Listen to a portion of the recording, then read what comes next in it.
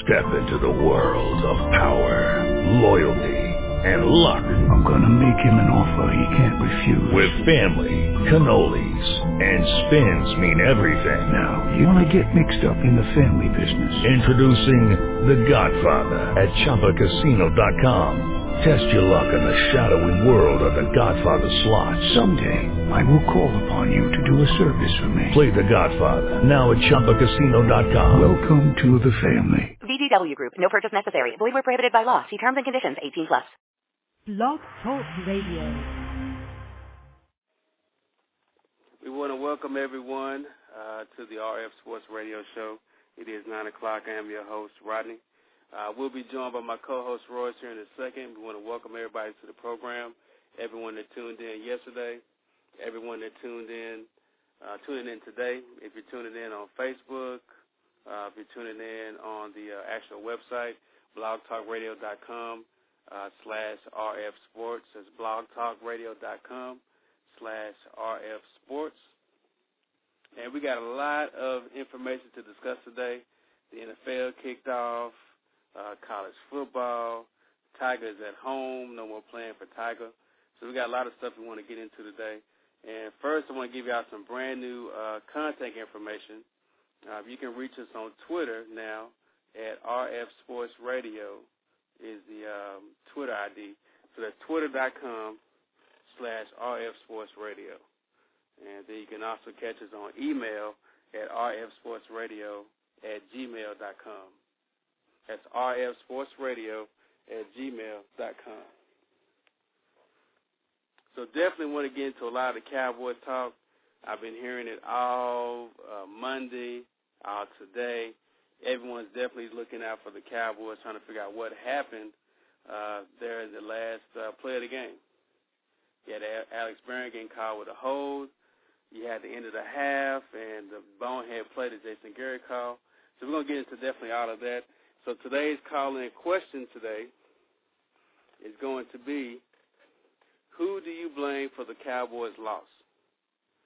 Now, I've heard different opinions. I got different people calling in now, but I want to know definitely, who do you blame for the Cowboys' loss?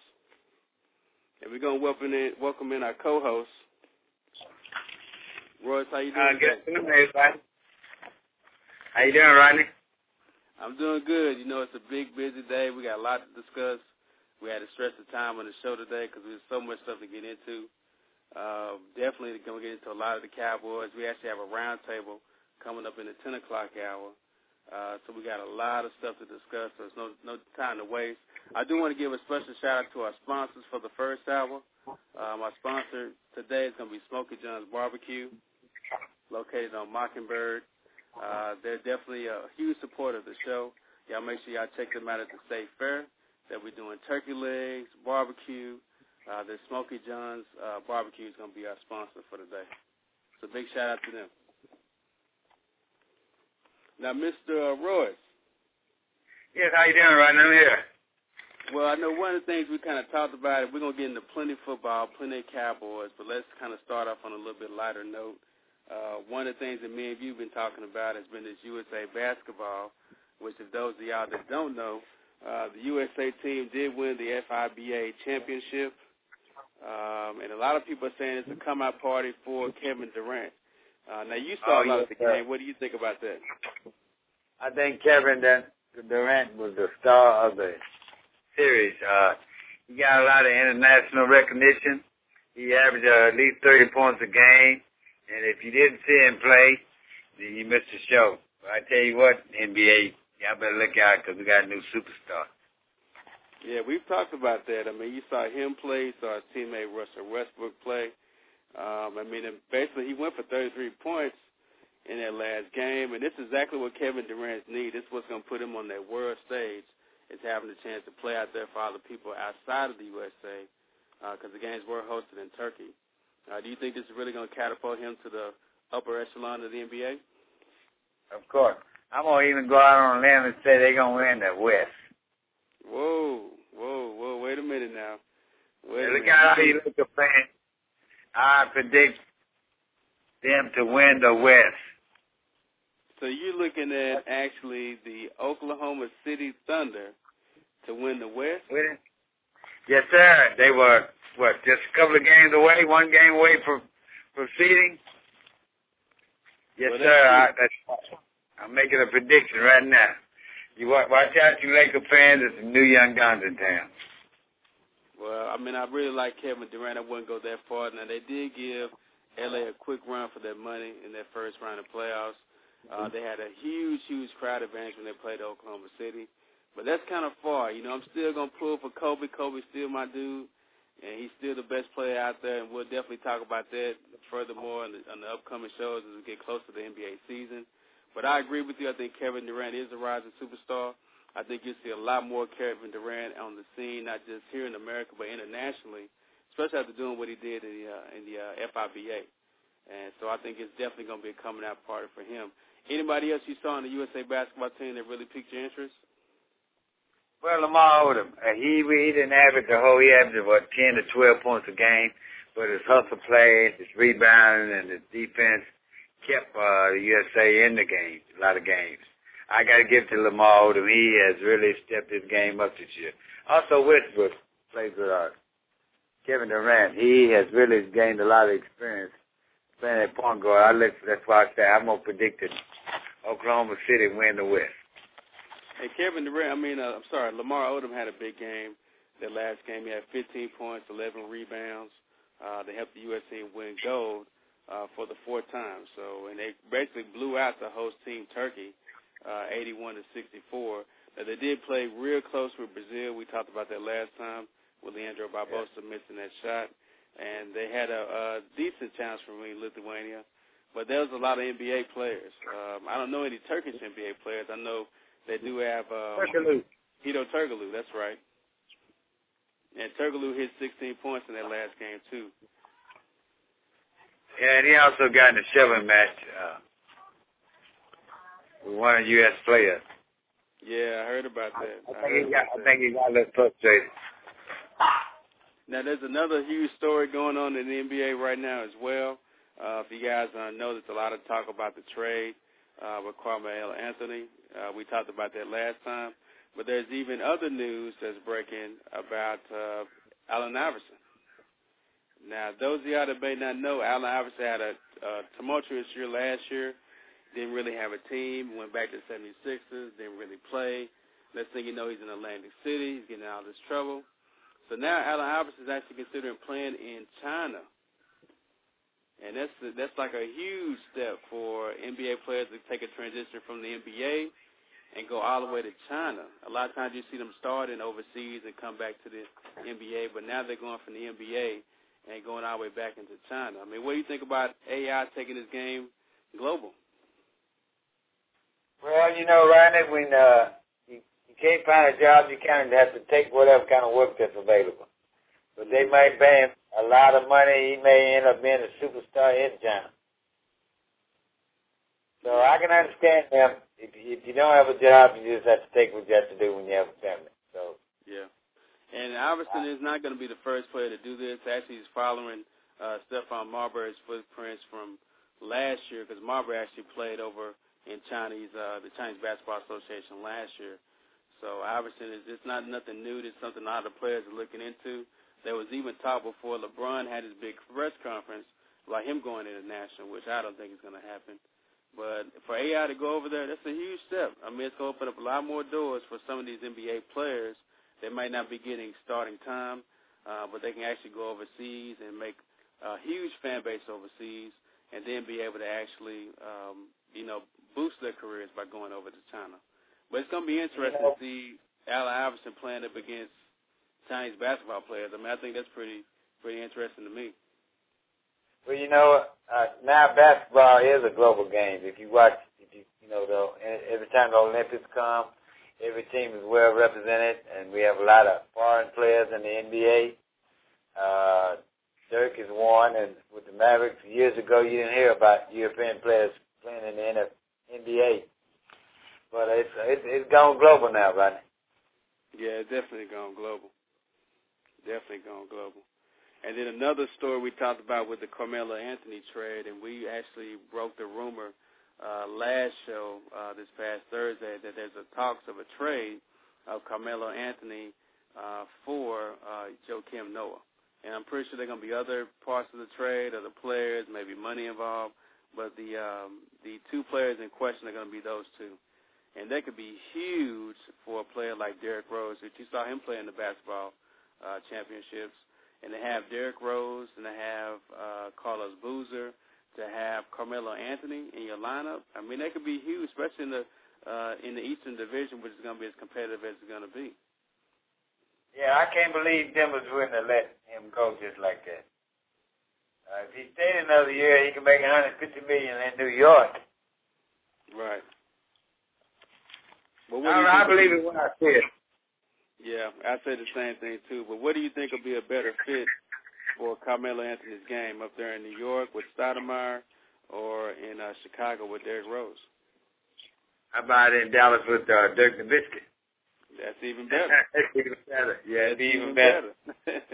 Now, there was a Maverick playing in the championships, our new center, Tyson Chandler. What did you think about his game?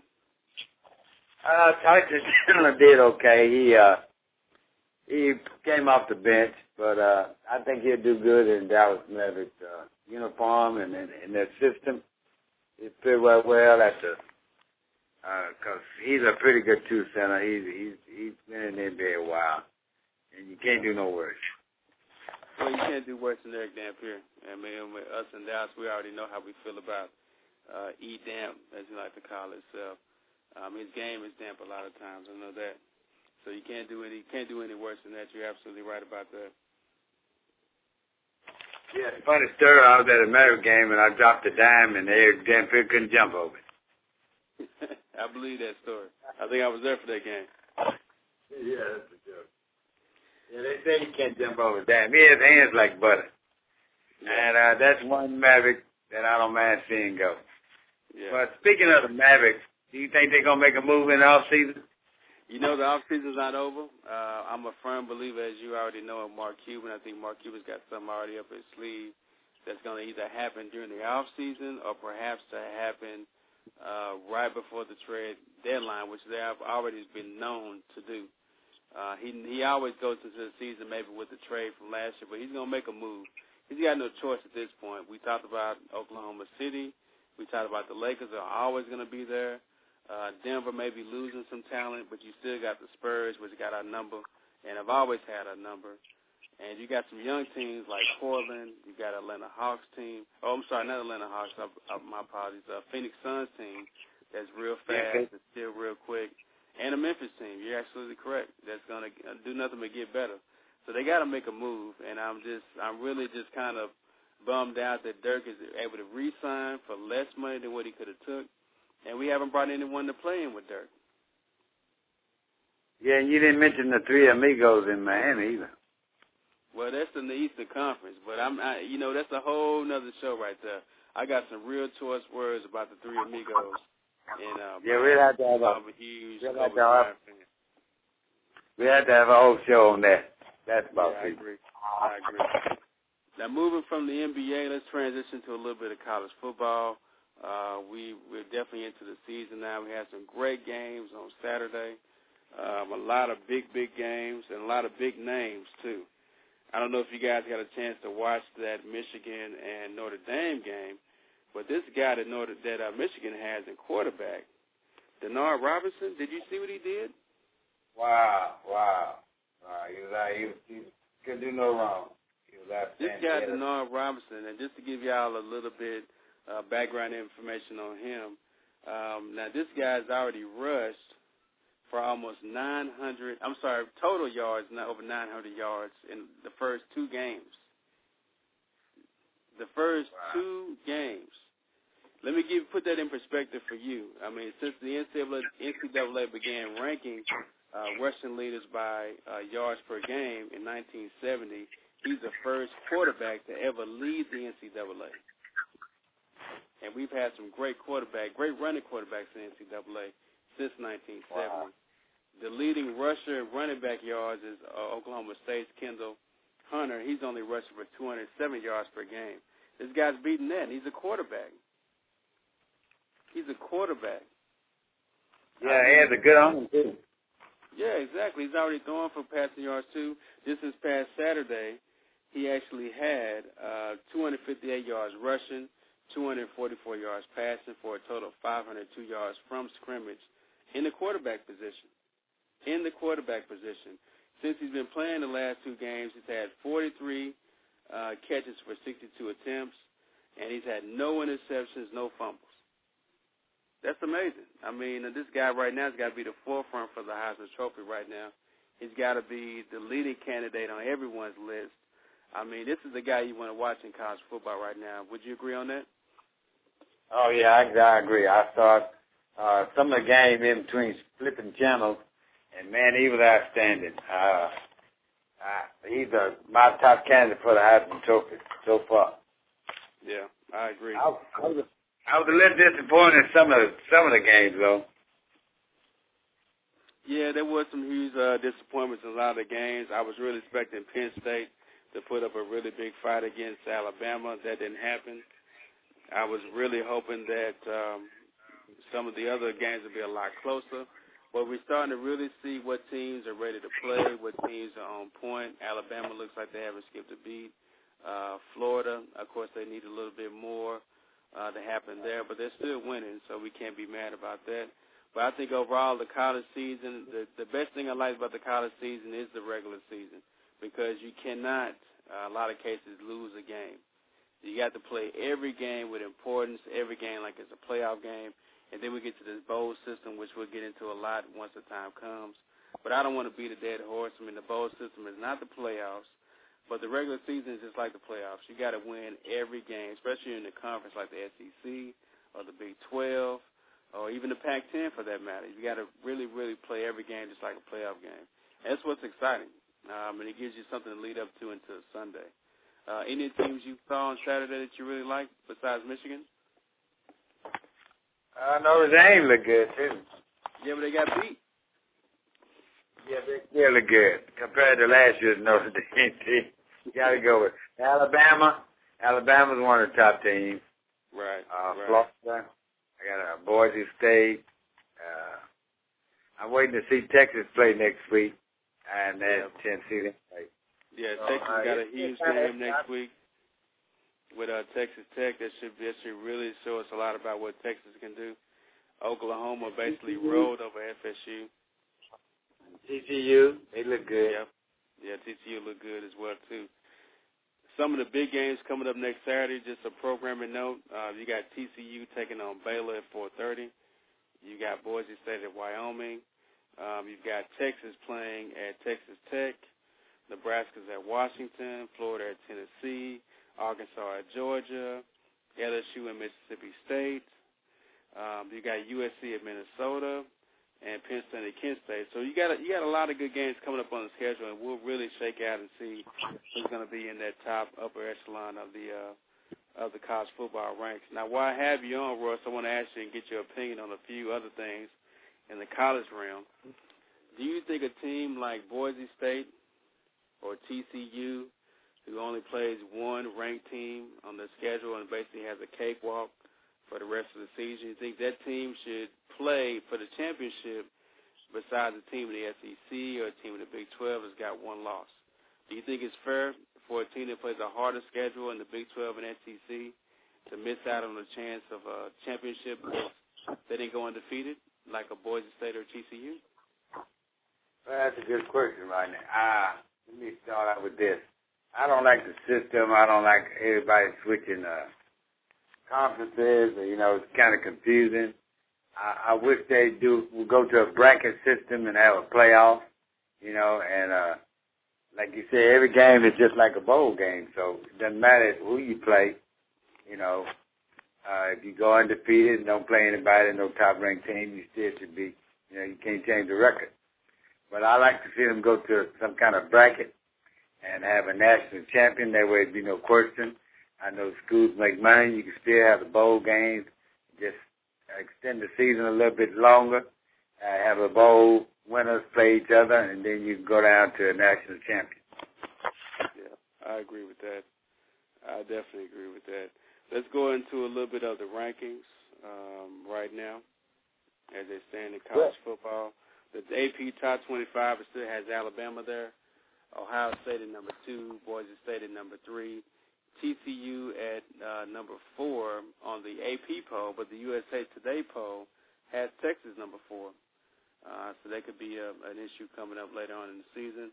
Oregon is number 5, Texas is number 6 in the AP poll.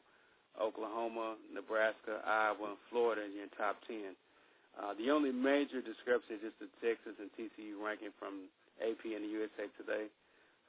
And as you know, USA Today is a lot of times voted on by the coaches in college football. And then, of course, you still have Michigan moving up to the top 20. You got Michigan moving up to the top 22 on the USA Today Bowl. So they're making a move, and a lot of people are starting to recognize a guy like Denard Robertson. I mean, this guy is awesome. If you haven't seen him, I guarantee you need to set your TiVo, set your DVR to catch this guy, because this guy's really, really something special. I thought Tebow was huge when he played, but this guy here could really revolutionize the whole college football as we know it, just being a quarterback and rushing for 250 yards a game. I mean, that's amazing. And then throwing for 250. That's huge. That's really huge. And you got to he reminds me of a young Michael Vick. Yeah, and I think, and you know what, the only thing about Michael Vick is he really exposed a lot of his running game and pass game. What this guy's basically doing, I mean, that's his number one option is to run a pass. He's doing Michael Vick times 10 as far as he's concerned from the first 2 games. And you got a coach like Rich Rodriguez, and if y'all know Rich Rodriguez, you know he coached at West Virginia, had a quarterback by the name of Pat White. Pat White did the same thing, ran the same offense. Well, this is a hybrid Pat White in the offense that they're running at Michigan. Now, the defense is still kind of suspect, but if your guy's going to rush for 250 and throw for 250, I think you got a hell of a chance to win the game, in my opinion. Of course. And we're going to also talk a little bit about some other sports here, too. And just to give you a quick programming note, don't forget to check us out on Facebook. If you go to the website, blogtalkradio.com/RF Sports, you can connect with the Twitter page, which is RF Sports Radio. You can also call in, and the number is 323-927-2906. That's 323-927-2906. And don't forget, the question today is, who do you blame for the Cowboys loss? I like to hear some other opinions out there, and please call in. We'd like to get some understanding. I'm tired of butting heads with right now. I want to hear some of you other guys out there have to say. So come on, call in.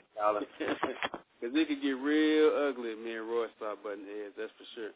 It can get real personal and real ugly. So let's talk about it. Check us out over to the golf course. Right, exactly. And speaking of golf, Tiger Woods is out. He's not in the FedEx Cup anymore. He didn't finish. He didn't qualify high enough for the FedEx Cup now. So let me ask you, Royce, as a fellow golfer, what does Tiger do now? He just keeps playing. Everybody has a slump. If you play golf, and you have your good days and your bad days, and sometimes you go out there and you can't hit worth the crap. But even on Tiger's worst day, he's better than a lot of other players. Yeah. Well, I agree with that, and I think that now Tiger can kind of focus on what he needs to work on in his game, go back and look at some of the shots he's taken. I mean, he played 12 tournaments this year, didn't win not one, which is a first for Tiger. I mean, we always used to Tiger being there on Sunday, and he had a little excitement throughout the season, but it really was just a bad year for him. With so much going on in his personal life, I think it's just a testament of his will to even be able to get out there on the golf course. It's such a mental game, but you to have the fortitude to actually go out there and still play. We're going through a divorce, and who knows who's going to come out in the media with your text messages. There's got to be a huge, huge deal going on in this guy's head, and he was still out there to go out there and perform. So my hat's off to him. I don't think it was a wasted season. I think he really did right by going out there and actually playing this season. And I think he'll be even better next season. I think everyone needs to look out. Everyone that talks trash about him, said this and said this on a PGA Tour. Your day's coming. Believe that. There's one thing about golf. You have to have your head in the game. That's one sport you really have to have concentration. Right. If you're in the game, you're not going to play with crap. Yeah, I agree. And then on another note, we had another thing going this weekend, Rafael Nadal. I know we don't talk a lot of tennis on this show, but I think it should be said this guy's had the career Grand Slam. He's run all the majors, which is only 8 people have ever done that in the sport. This guy's only 24 years old. Of course, Roger Federer is leading the major wins with 16, but this guy's got 9 at the age of 24. And I bring that up because it's kind of funny how Roger Federer and Tiger Woods are so great friends. They text each other back and forth. Hey, I got another major. Hey, I got another major, top that one. And now it's kind of like both of these guys have fell by the wayside. You got these newcomers coming up like a Rafael Nadal or a Hunter Mahan or some of the younger guys that are on the tour that are really trying to come up. It's just funny how that correlates between each other. And I know you don't watch tennis that much, Royce, but it's something to be said for a guy that's 24 has already got 9 major wins and a career Grand Slam already in a sport like tennis. Well, right now I watched this match, and I saw him. Boy, he is I think it's 105 mile an hour ball. And I watched him play. He is really athletic. I look for him to win a lot more.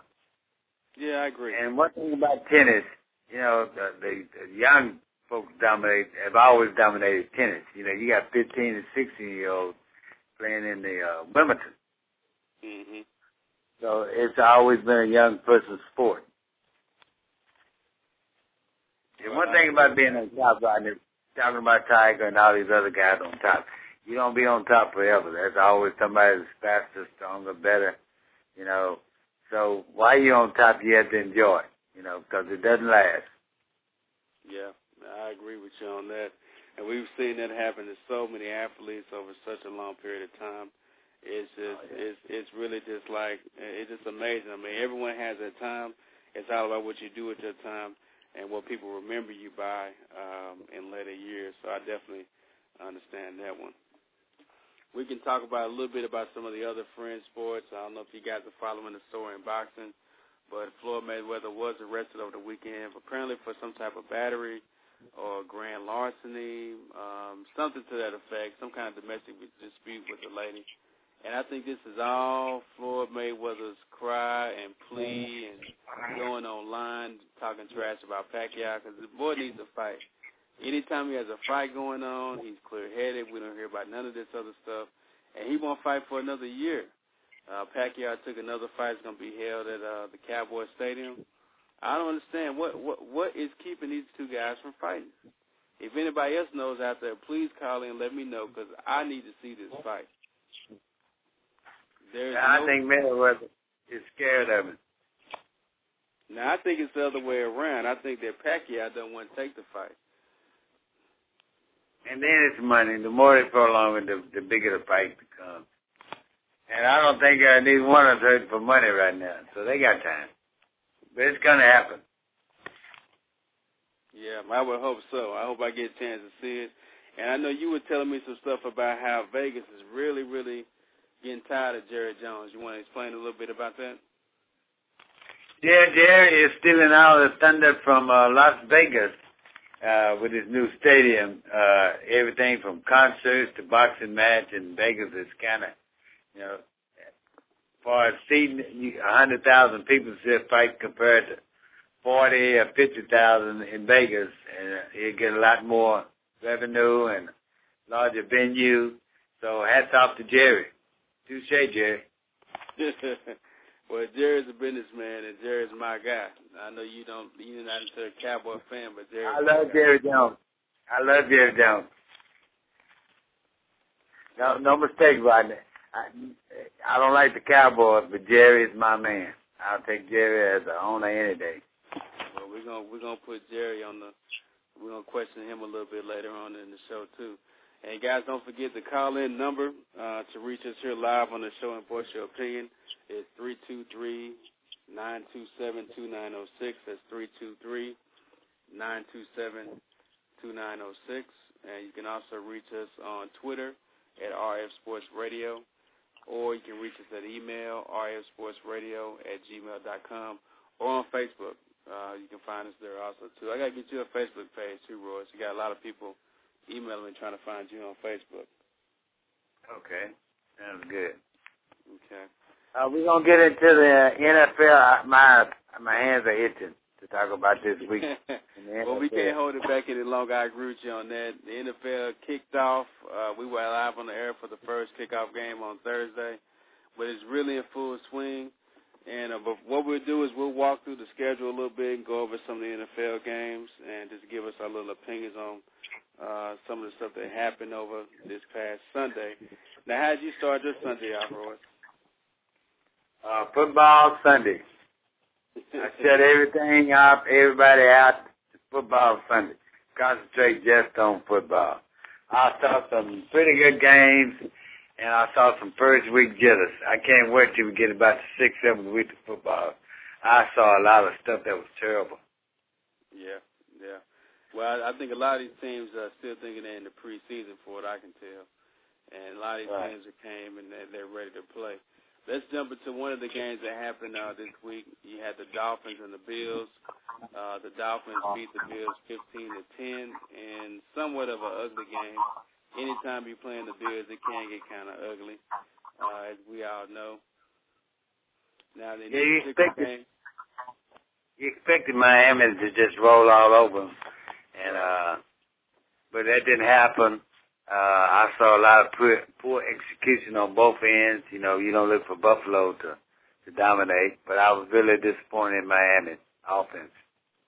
Well, luckily, Carlos Dansby made the difference in the game by having that safety in the fourth quarter.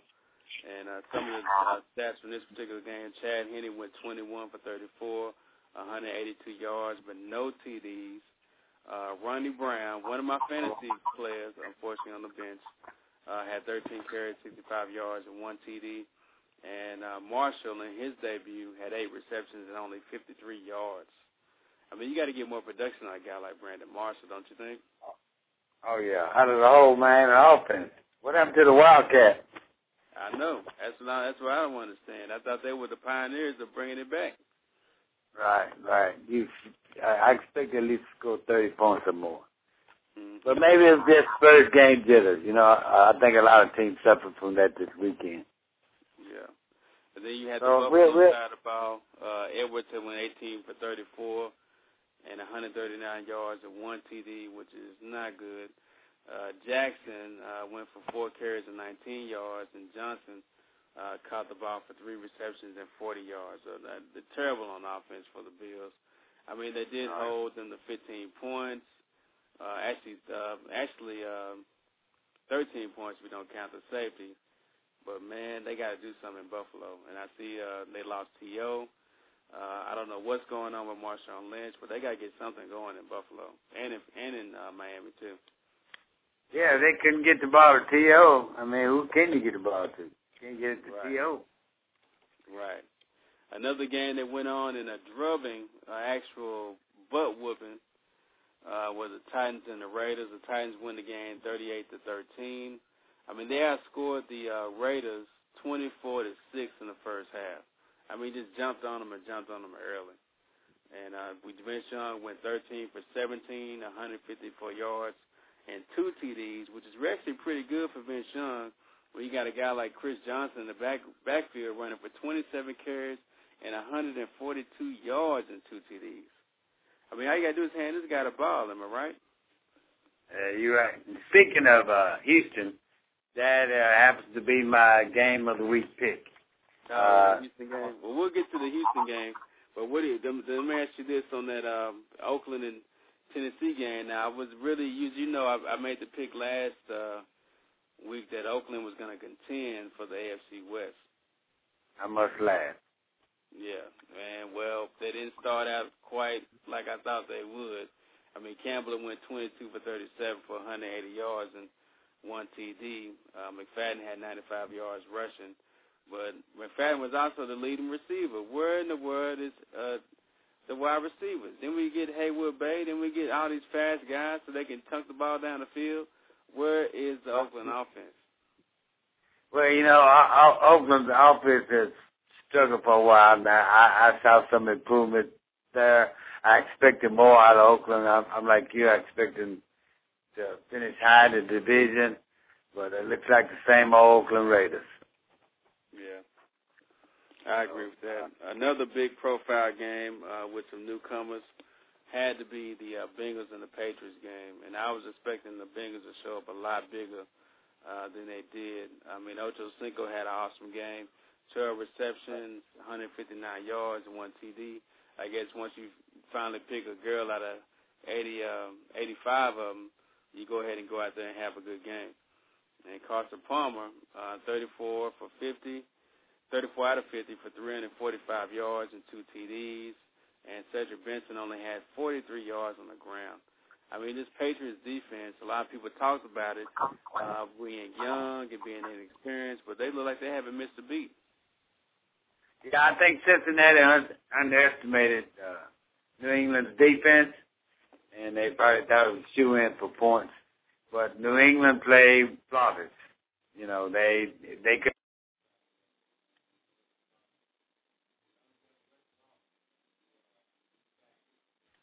And I don't know why teams don't stop him. I mean, I know he's fast. I know he's good, but my defense would be, that's your man. Wherever he go, you go, And as long as the team leaves him open, I look for him to win a lot of games. Tom Brady has picked up where he left off last year.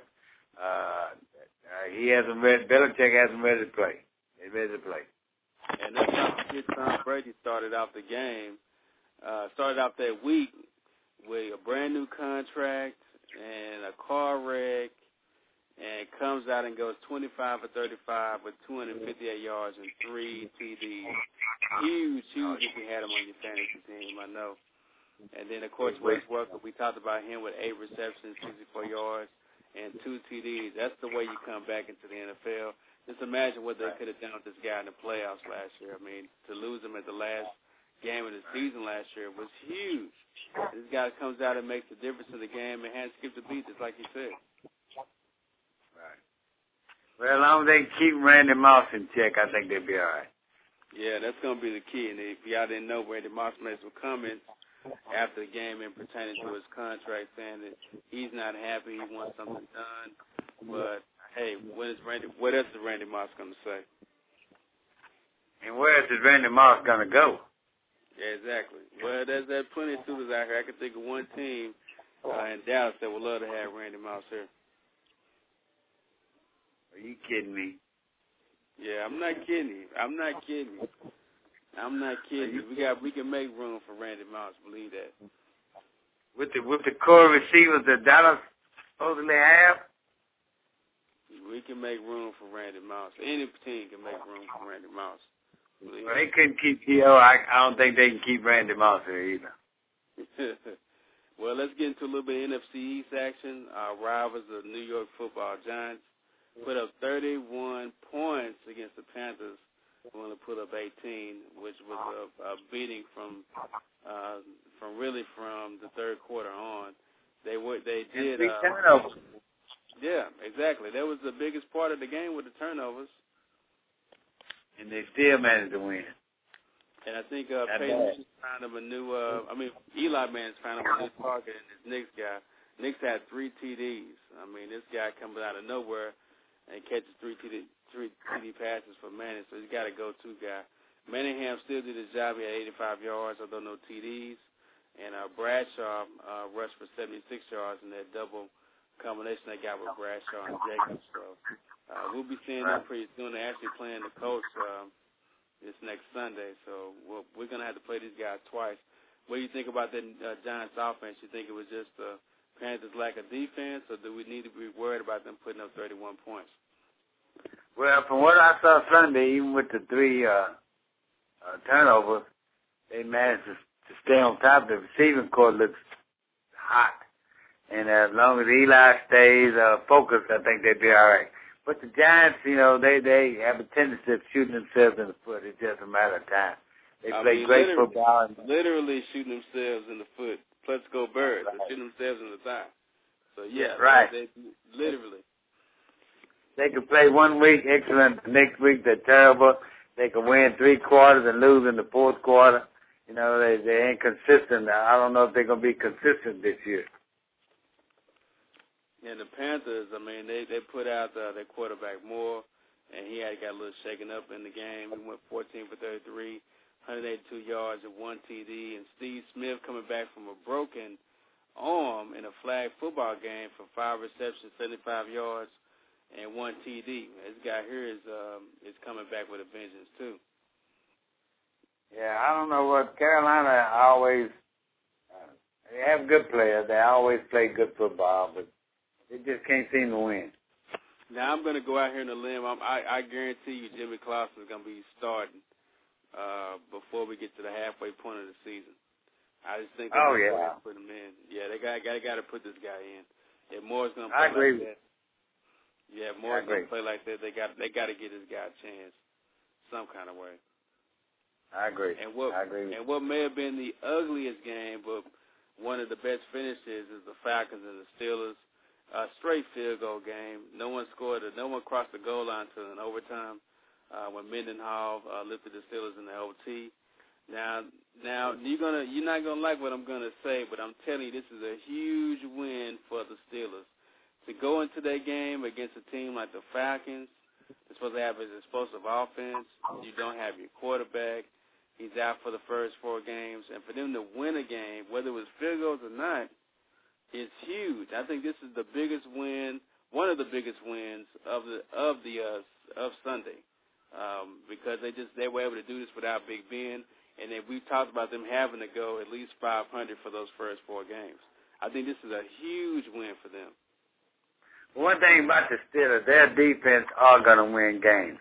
Even when Rosenberg was in there and they didn't have such a good offensive game, the defense had managed to win a lot of games for Pittsburgh. So they still have the same defense. But I think the Dirty Bird got caught in the oil slick because Atlanta was just, they couldn't get anything going offensively. As long as Pittsburgh defense is intact, they will win games. Yeah, they held Michael Turner to only 42 yards rushing on 19 carries. I mean, it wasn't like he didn't carry the ball. White went for 111 yards and 13 receptions. But where's Tony Gonzalez? I mean, Matt Ryan went 27-44. I mean, that Steelers defense really, really locked down on them. I mean, seriously. And Dixon, I mean, he wasn't spectacular. He went 18 for 26, 236 yards. Mendenhall wasn't that spectacular either. Hit most of his yards from the OT touchdown run. But he had 22 carries and 120 yards and 1 TD, the only TD of the game. And Hodge Ward had 108 yards receiving, which was huge. But that Steelers defense is there. I mean, they're the biggest thing on the team. If they can keep winning these games 15-9, 9-0, 13-10, I mean, they'll be all right until Ben gets back. Well, that's still a football, you know. 10-9, defensive, low scoring. That's typical Pittsburgh football. So they actually played their game. I look for Atlanta to get better. I think they just hadn't gelled yet. I look for them to win a couple of games. They get it together. But it was a good win for Pittsburgh. They needed it. Another big game, and with an exciting finish, had to be the Lions and the Bears game. The Bears do win the game 19-14. But I can't honestly give that win to the Bears. I mean, if y'all didn't see this already, Calvin Johnson makes a spectacular catch in the end zone from the backup QB Sean Hill. And due to some rule in the NFL, they overturned the touchdown because he didn't come up with the ball. He was trying to get up off the ground, put the ball on the ground, and left the ball on the ground, but then bring it back up with him. And it is an NFL rule that has been clarified that is not a touchdown. I mean, it's a rule, but they don't make it right. You know, Rodney, I saw that play several times. The first time I saw it, I ruled it a touchdown. I heard what the commissioner said. I heard what the referee said. Well, if you can recall, Butch Johnson did the same catch with the Cowboys, rolled over the goal line, dropped the ball, then come up with it, and it was a touchdown. Do you remember that play? Yeah, I remember that play. Same play. So why is one different from the other? I personally thought it was a touchdown. I think the referee should have ruled a touchdown. And Detroit got cheated. Well, you know what? Even going as recent as that, last year's Super Bowl, I can't think of the guy's name, but the Saints player caught the ball at the goal line, rolled in, but didn't maintain possession once he crossed the ball across the plane, and they ruled that a touchdown. That could have been the difference in the game right there. Right.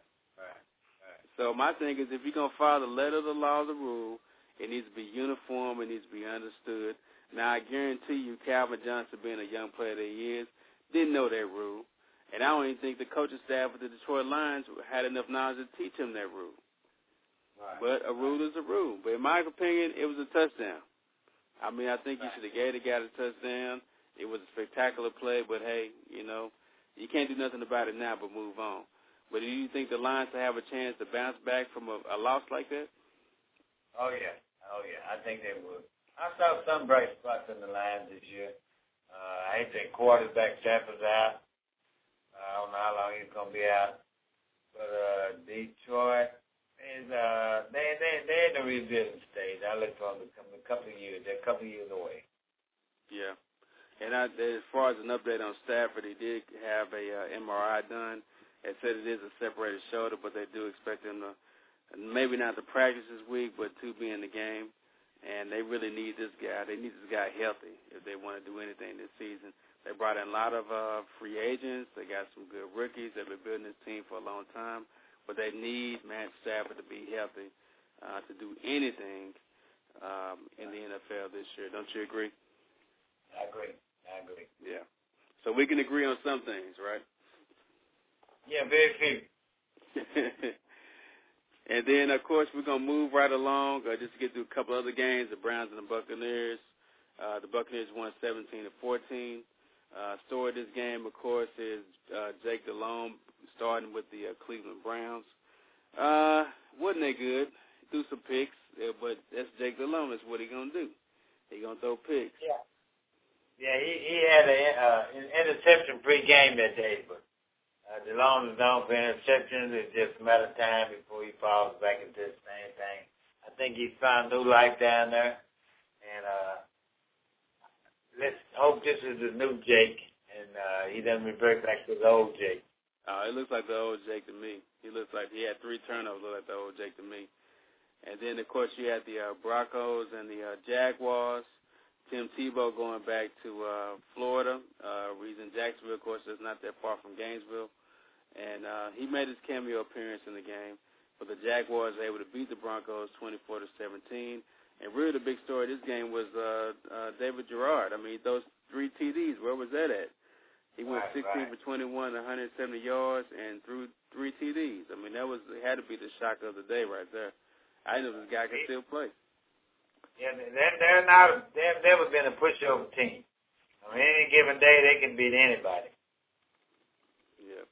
I will say that much right. And Denver, I didn't look for Denver to do too much this year. They're rebuilding stage. But I think once Tebow take over them, they're going to be a good football team. So how many games do you give Denver before Tebow's back there in the backfield? I'd say about the 5th game. About the 5th game? Yeah, I think the same thing. About the 5th game. And then another huge another game happened this weekend with the Cardinals and the Rams. Nothing really spectacular here except for the debut for Bradford. Though the Rams couldn't pull it all together, they lose 17-13 to the Cardinals. Derek Anderson made his debut after they basically cut Matt Leinart, and he went for 297 yards. Bradford went for 253 yards. But he threw the ball 55 times. I mean, he went 32 for 55 with 1 TD. I mean, this guy's fresh coming off of this shoulder injury, this surgery, and he's already throwing the ball 55 times in the first game. I mean, that's a lot, as far as I'm concerned. But the ground game wasn't there. Jackson only had 81 yards on the ground. So I guess he had to throw it that many times. But did you really expect St. Louis to do anything this year? Did anybody expect St. Louis to win the game? No. Not at all. Not at all. And they had 4 turnovers, too. Yeah, they had 4 turnovers, too. And then, of course, you had the Packers and the Packers and the Eagles. The Packers had the outlast Eagles 27-20. The story in this game was Kevin Cobb going down with a concussion, and Michael Vick coming back in the game and being Michael Vick all over again. Now, me and you watched this game, and from what I saw from what Vick did, even though they lost, and they really shouldn't have lost that game, they had the momentum working for them. They were at home, and they made a bad call on their 4th and 1 where Vick tried to run the ball and didn't make the first down. How do you not make a first down on 4th and 1 with Michael Vick? I don't know. Right. Why you try to get cute and run a play action instead of running like quarterback sneak? I don't know. They give it to your running back. Yeah, exactly. They give it to your running back. But from what you saw, I mean, what do you think about what Vick did? I think Cobb will be gone about the 6th week, too. I think the people of Philadelphia, they're pretty hard fans. A lot of them are calling for Mike Vick to start anyway, so I think we're going to have a quarterback controversy. Yeah, we already do. Some of the headlines in Philadelphia newspaper Monday morning was to put Vick in now. They didn't want Kevin Cobb to even make it back in, and they've already ran out their other quarterback, Donovan McNabb, and now they're ready to put in Michael Vick for Kevin Cobb. But that's Philly for you. That's how Philly works. Yeah. Now, I don't know if y'all knew this, but Mike Vick actually led the team in rushing for the game, had 103 yards rushing on 11 carries. He also threw for 175 yards in basically the second half of the game. So he had a good game. He also threw for a TD as well. I mean, I think Vick could really be the answer for this team. I mean, Kevin Cobb is he's what they call a system quarterback. He runs a system that Andy Reid wants to do. But that wildcat factor of having a guy like Michael Vick back there is what kept the Eagles relevant for so long. That's what McNabb was. So why not go with Vick now? I don't understand that. Yeah, I look for that to change in about the 4th week, 5th week. There's going to be so much pressure on Andy Reid from the fans and upstairs that I think he would eventually end up being the starting quarterback. Yeah, I think so. He looks good. He looks fast. He lost some weight. He's in football shape now. Last year, he's trying to get in football shape. And Vic can win some games for you with his arm and his feet. Yeah, I agree. And the other quarterback in the game, Aaron Rodgers, the Packers have been everybody's top of the list to win the NFC, maybe even the Super Bowl. Aaron Rodgers comes out, goes 19 for 31 for 188 yards and 2 TDs. It's good yardage. I mean, it's a decent game, but you expect a little bit more from Aaron Rodgers, don't you? Well, it was a high-scoring game. Philadelphia actually could have had a chance to win, and the Packers are not going to just run over everybody.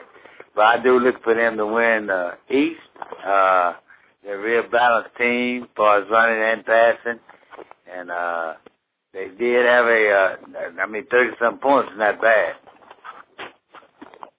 As long as they can put that up every week, they can win. Yeah, I agree. And moving on, the 49ers and the Seahawks, this was a team that you really thought was going to win or take control of the NFC West, and they come out, don't even put up a touchdown for you. What happened? I don't know, and I bet it won't happen again. I guarantee you. I don't know what happened to the 49ers. I really expect them to win the division, and maybe they got this bad game out the way, and I look for them to win the next 4 or 5 in a row. So don't count them out yet. My question now to 49er fans, and not just you, but I'm speaking to one in particular. My barber's a huge 49er fan. I mean, these guys, where was Michael Crabtree? I mean, Alex Smith goes 26 for 45. Frank Gore goes for 38 yards on the ground. Frank Gore, that's one run for Frank Gore. He had 17 carries and 38 yards. They weren't ready to play, Rodney. San Francisco looked like they were still in preseason mode. Yeah, he had a guys ready. On the other hand, Pete Carroll had these guys in a college rah-rah Saturday morning, let's go get them boys moved. I think he brought a lot of youth, and reminded guys, he brought a college type atmosphere to that locker room, which they needed. Hasselbeck played best game I've seen him play. And the whole team played a better game. And, you know, you wouldn't even speak about Seattle when you talked about contenders. But apparently he injected some youth, some rah, college, let's go get them attitude and locker room. They were ready to play. Yeah, and you know what? And Hasselbeck, speaking of, he's one of the oldest players on the team. To keep Pete Carroll basically got rid of everyone else. There's no T.J. Houshmandzadeh. I mean, he's there, but then he got all the youth into the team. He's got Deion Branch, of course, there as well. And he's got his guy, Mike Williams from USC, that's showed up out of nowhere and has 4 receptions for 64 yards. I mean, no one could get this guy to play. And then Pete Carroll comes in and gets this guy amped up and play. And they did look like a college team with a college atmosphere out there at home. And they beat the 49ers 31-6. Yeah, they actually beat the 49ers. They beat the 49ers 31-6. And I can imagine what their locker room was after the game. With a guy like Singletary as a coach, I can only imagine how that turned out to be. Oh yeah, he hit somebody upside the head. I guarantee you. Yeah, somebody got punched. Somebody got punched. Yeah, somebody got punched. And I tell you, it won't happen again. Singletary will not. He might suit up if they get that bad again. I think he'll go put on a uniform at halftime. Yeah, I agree. And just before we get into the Monday night game, we want to remind everybody, we want to thank you first of all for listening. You can follow the show at blogtalkradio.com/RF Sports. You can follow us on Twitter at RF Sports Radio. You can email us at rfsportsradio@gmail.com. And, of course, follow us on Facebook. And, again, the call-in number, we love to hear from everyone. Don't forget the question of the day. And we'll be accepting, taking calls and putting you guys on the air here real soon. The question of the day, again, is who do you blame for the Cowboys' loss? And you can blame as many people as you want, as long as you got a good reason to blame them. But we're going to definitely get into that. Before we touch on that, let's go to the Monday night game yesterday. And there's a lot of hoopla around this game, the Ravens and the Jets. Trash talk between Ray Lewis, he was a coach, Rex Ryan, him getting into it, although he coached Ray Lewis for the last 10 years, so you know how this guy's ticked. But what did you think about the game Monday night? I mean, the Jets put up 9 points, no touchdowns. The Ravens put up only 1 touchdown, and they beat them 10-9. Rodney, I tell you what, the New York Jets had to be the biggest babies, kiddies, unpredicted team of the year. They were terrible. I had to make a list of everything about New York. They had 1 third down conversion. That was going on in the 4th quarter. Yeah. They had no threat of a deep ball, so they didn't have to play him deep because Sanchez, they didn't allow him to throw deep, and I think when he did, he was off. They had him playing like a college quarterback. You know? The little check routes, you know what I mean? And last year, they let him explode. I can't see them going anywhere playing the way they playing. I don't care what Rick says. Their defense does. The way they playing now and the style of football they playing now, they couldn't beat Notre Dame. Yeah. Hey, you know, one of the things that Ray Lewis said after the game was that he knows Sanchez's tendencies to actually throw the check route, wave off the long ball and throw down to the check route receiver. And they were on it all day long. They were on there. I mean, he only passed for 74 yards throughout the whole game. 10 for 21 for 74 yards. You can't win like that. There's no way you can win like that in the NFL. No third down conversion. You can't win football games without making third down conversion. I mean, they had no third down conversion. The one high note I would have to say is be the Jets defense. I mean, Flacco did go 20 for 38 for 248 yards. Anquan Bolden had 110 yards receiving. But they did only hold that offense to 1 touchdown. And they held Ray Rice to only 43 yards rushing. So I guess the defense did their job. I mean, they only held them to 10 points. But that offense, man, I mean, that's who's getting punched in the locker room, in that locker room. It's got to be the offense. It's got to be the offense. Your leading receiver had 2 catches for 18 yards. Yeah. And how many games last year did the defense for the Jets win? I say over half. Yeah, I would say over half myself. And if it wasn't the defense, it had to be the special teams. It had to be one or the other. One or the other, yeah. So their offense really didn't win a lot of games last year. Mm-hmm. And the final game on Monday night, the Chargers and the Chiefs. The Chiefs won the game 21-14, which is a huge shocker. But I told you about these Chiefs. I said with Matt Castle and what they're working on, be looking out for these Chiefs. Now, you picked the Chargers to run away with the AFC West. I still do. Well, they've already lost their first divisional game. You got to put weight on the fact that the Chiefs are already leading the AFC West division after the first week of the season. They're the only team in the AFC West to win a game. Okay, Rodney. No team is going to go undefeated. San Francisco had a bad night. But I will say this. First off, I think they underestimated Kansas City. That's number one. Number two, KC has been building this team for the last several years. I will give them that. Last year, a year before last year, when I got a quarterback, now they got a running back, now they got a defense.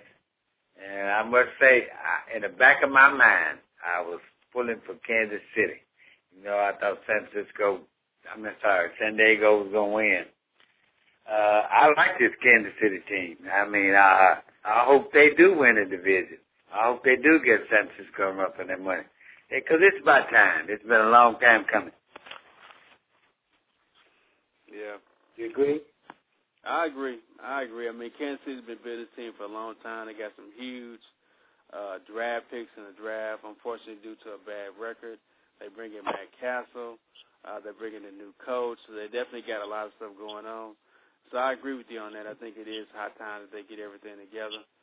And I look forward to a good season, at least a decent season. I mean, they almost beat the boys until Miles Austin actually had his coming out party, as we like to say. So, but with that said, I mean, I think we got to transition now for this last hour. Because I've got people calling. They're ready to voice their opinion about the Cowboys. So let's talk about Sunday night. Oh, boy. The phone lines should light up now. Yeah, the phone lines are lit up. We're going to get into it real deep, real quick. We're going to have a round table, so I'm going to welcome on some more callers and see who we have online here. You're live on the RF Sports Radio Show. Who we speaking with? Hey, this is Rick. What's going on, man? Rick, what's going on? Hey, Rick. Oh, you got it, man. Just calling in to check it out. Hey, what's going on, man? How you doing? Now, you've heard us discussing a lot of the NFL, but I'm glad you called. You called at the right time because we got to get into the Cowboys. We got to get I wanted to get in on that Cowboy talk with you, man. Let's go. Now, I'm going to ask you the first question off the bat. Who do you blame for the loss? For the loss, to be honest with you, I blame a little bit of everybody. I don't just blame it on one single person, you know what I'm saying? There was a lot of super stuff that happened during the game that I really wasn't with. You know, if I was Jason Garrett, I wouldn't have made that call at the end of the half, not to just go for no Hail Mary or whatever, you know what I'm saying? I would have just kneeled that down or something and just been through with that. You know, our defense was out there playing pretty good, so I was good with the defense. Say what? Was that dumb or what? Oh, it was insane. It was insane. I would have never made no call to do nothing like that. I mean, if anything, if you got to do something, just run the ball. If you just want to run something, just run it right up the middle of something and be done with it, you know, see what happens. You know, as far as the defense is concerned, the defense played pretty good. I wasn't mad at the defense at all, except we had a few stupid penalties out there. Some of them we got away with. They didn't even call some of them. You know, so we really can't be too mad about what little calls they made against our defense. You know, we can't really be tripping about that. But DeMarcus Ware probably need to watch himself a little bit. You don't want to go out there and injure yourself. I hope the boy ain't injury prone. I mean, he's too good of a guy, in my opinion. Real cool person, and the boy could just play some football. Get him on the field, he go out there and do his thing. I hope he's not one of those people that's going to end up being injury prone. That really. But you know, just keep in mind, even though he had the injury to the neck last season, he had the injury Sunday. Right. He never missed a snap. So. Never miss a snap, but that's a scary thing, though. You know, their neck ain't nothing to play with, though. You know, nothing to play with, especially when the violent game like football. Now you said everybody gets a little. The kicker get a little bit. You know, the kicker.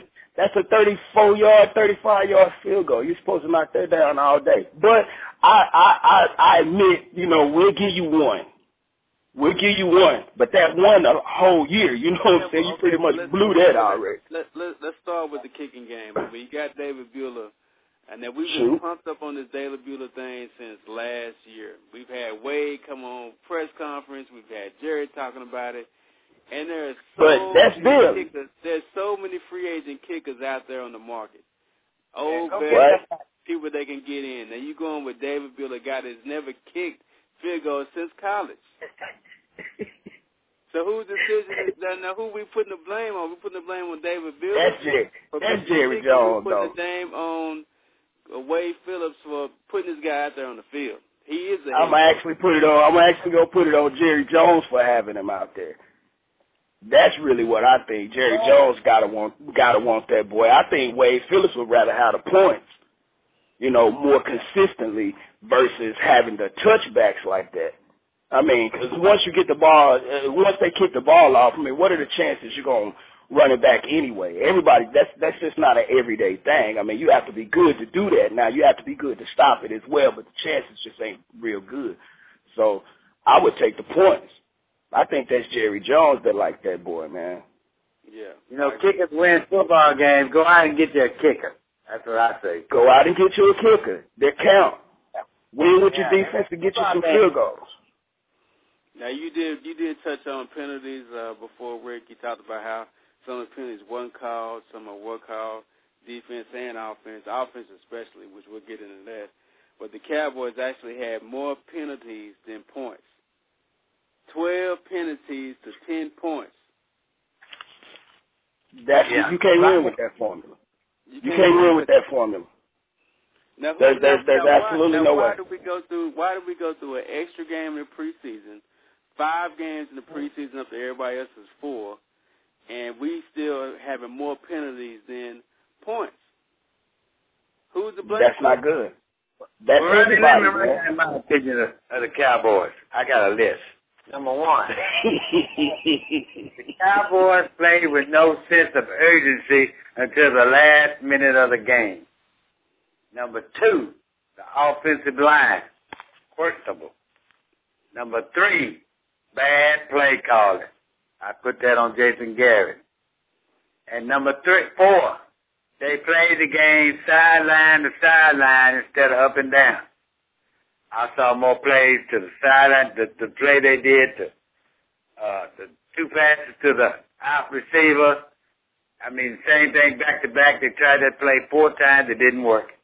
Throw it out the playbook. Number 6, they didn't get the ball to Miles Austin enough. He is your star. Get the ball to Miles Austin. Number 7, they have no running back. They got 3 running backs, and not one of them play the whole game. Explain that one to me. Number 8, get one running back to at least play the whole game. You can substitute the other 2, so he can have a feel for the ball. You remember Foster with Houston? How many times he carried the ball and he got a feel for the game? And he, you know what I mean? Each run he got better and better. Dallas back can't establish that because they're too busy rotating them. I could go on and on, but those are my top 8 things wrong with the Cowboys. Just to touch on a little bit of what you said, I admit that Clay Collin was questionable, which we can get into. Miles Austin had a hell of a game. We know why he got paid. He is a star of this team. I agree with you. And to talk about the running game, now, Rick, I got to ask you this. Felix Jones only touched the ball 10 times all night. 10 times. If he's only going to touch the ball, if he's going to touch the ball at 10 times, why is he not running back punts? Why is he not on the kickoff team if you're going to use him as a backup for 10 touches? Absolutely no way Felix Jones should be on the sideline. No way. They need to figure out ways. They need to figure out ways to get him the ball. They need to. Yeah. I personally think they need to just put him in the game more. Yeah. They worried about him getting hurt. They worried about him getting hurt. Put him out there and let him get hurt. You know, let's see what he's gonna do. Let's give him a chance to do that. Yeah. You know, that's just my opinion. We know we have two other running backs if something happens to him. Right. Put him out there and let him go. Yeah, let him run the ball. That's what you're paying for. Now, the last 2 years he got hurt, and he didn't even run the ball that much. I think Romo looked like he was kind of pressing a little bit out there. You know, he was getting the ball and getting rid of it really, really, really quick. You know, I think he should have probably took his time a little bit more. You know, and relaxed a little bit, actually get a boy a chance over there. I mean, he holding, but, I mean, they can't call every last one of them. You know, I mean, just go out there and let the boy play a little bit. Dodge it, use your feet if the guy breaks through. You know, stop getting rid of the ball so quick. Let him get down the field a little bit so you can get him the ball. Now, I'm in absolute agreement with you on that. I think that Felix Jones is a feature back, should be the feature back. And there's no way you can win with only 10 touches of Felix Jones. I mean, that offense Sunday night, what we saw every trick in the book. He ran every play he could run. Everything from having Marion Barber throw the ball to throwing a quick out to Des Bryant, to throwing it to Martellus Bennett, to throwing it to Whitten, to throwing it to Miles Austin, to throwing it to Williams, to letting the fullback touch the ball and run a play. I mean, if this is what you've been holding out during the preseason, Desmond Garrett, this is what you've been holding during the preseason. No, I'm not really upset with that. You know, me personally. I mean, it's a long season. They got plenty of time to put together any type of different plays if they want to get out there and do that. I'm not too upset with that. I actually like the fact that he called that many plays and he got that many people involved. I didn't like the fact that they was getting rid of the ball so quick, but I did like the way he was mixing up the plays. Now, Whitten probably should have touched the ball some more, in my opinion, but, you know, they had to leave him in the help shift block and all that. Exactly. You know, so that's why we didn't see a lot of Whitten. That's why we didn't see a lot of the normal Cowboys offense with hitting the tight end, because they had to stand there and help this guy block. You know what? They had to block. Now, we talking about this guy. This guy, Alex Barron. Now, we saw the stat during the game. He is leading the NFL in penalties since 2005, and we traded the guy that was number 2 for the guy that was number 1. They had to hold. The offensive line had to hold. He had to get rid of the ball because the offensive line is questionable. And then they keep reminding the last play of the game when he got called for holding, the referee is on the other side of the ball behind the defense the last 5 minutes of the fourth quarter. He ain't supposed to be seeing the offensive line hold. This guy choked the guy. He's not supposed to see the line hold. But it's contrary to what many people may believe. I don't just necessarily blame him for that. That was a situation right there where even if he didn't hold that dude, Romo was getting crushed. No. Romo was getting ready to get hit. You can't say that's my opinion. That was Brian Arakpo coming off the edge, and he was getting ready to get off in there. Yeah, you know, if he didn't hold him like that, you saw it when he held him up. Romo went right in between that hole that he was doing and the player right in front of him to throw the ball. He was getting ready to smash it.